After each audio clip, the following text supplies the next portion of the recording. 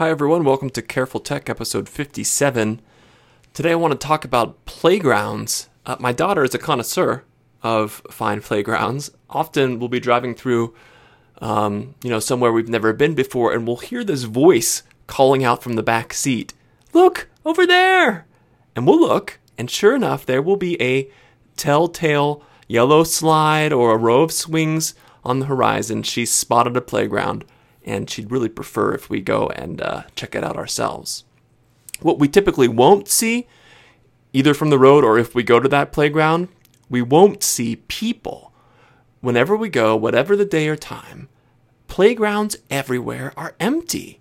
There are no new parents feeding newborns on the benches. There are no infants swaying and cooing in the baby swings. There are no top-heavy toddlers stumbling around the ramps, and there are no grade school kids annoying me by leaping brazenly from the uppermost parapets.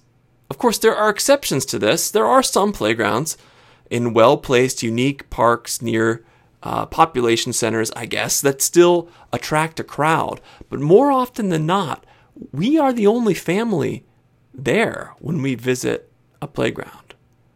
Why is this? Was it always this way? I don't think it was, and if not, then what changed?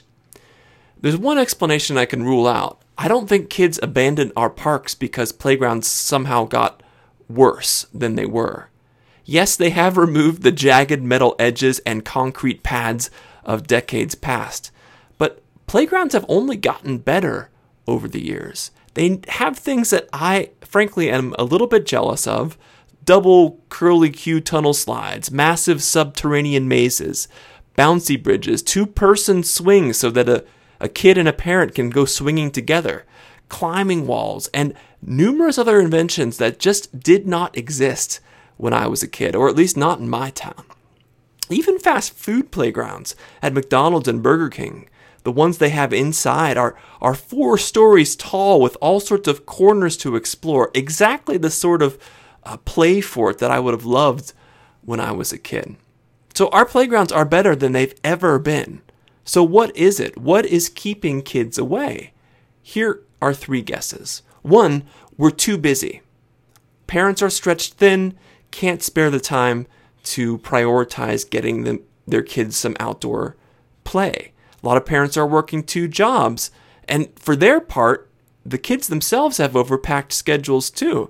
They're bouncing from one after-school activity to the next. Sports, music, drama, dance, the list goes on and on. Another potential reason these playgrounds are abandoned is that we're scared.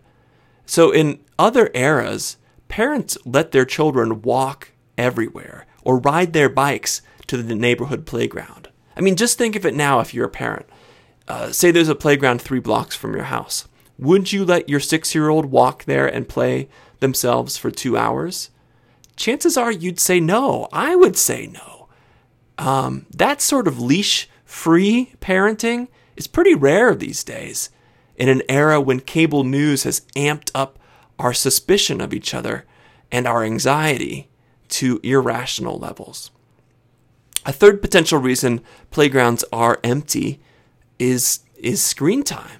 As our daughter grows, she is increasingly obsessed with watching TV and playing simple video games on her tablet. "I just want to watch TV all day." She said this literally yesterday when I took her Kindle away. We're not alone in this struggle as parents, I know, and the kids missing from the playground may well be cooped up inside, staring at a TV screen or poking away at an iPad. Now, I'm not a Luddite. I don't think that's all bad news. Those kids could be exploring physics in Minecraft, or they could be programming something in Scratch. But the truth of it is that we are nature deprived, we are outdoor exploration deprived, and kids are exercise deprived. So all of those things are negatives associated with the decline of the community playground.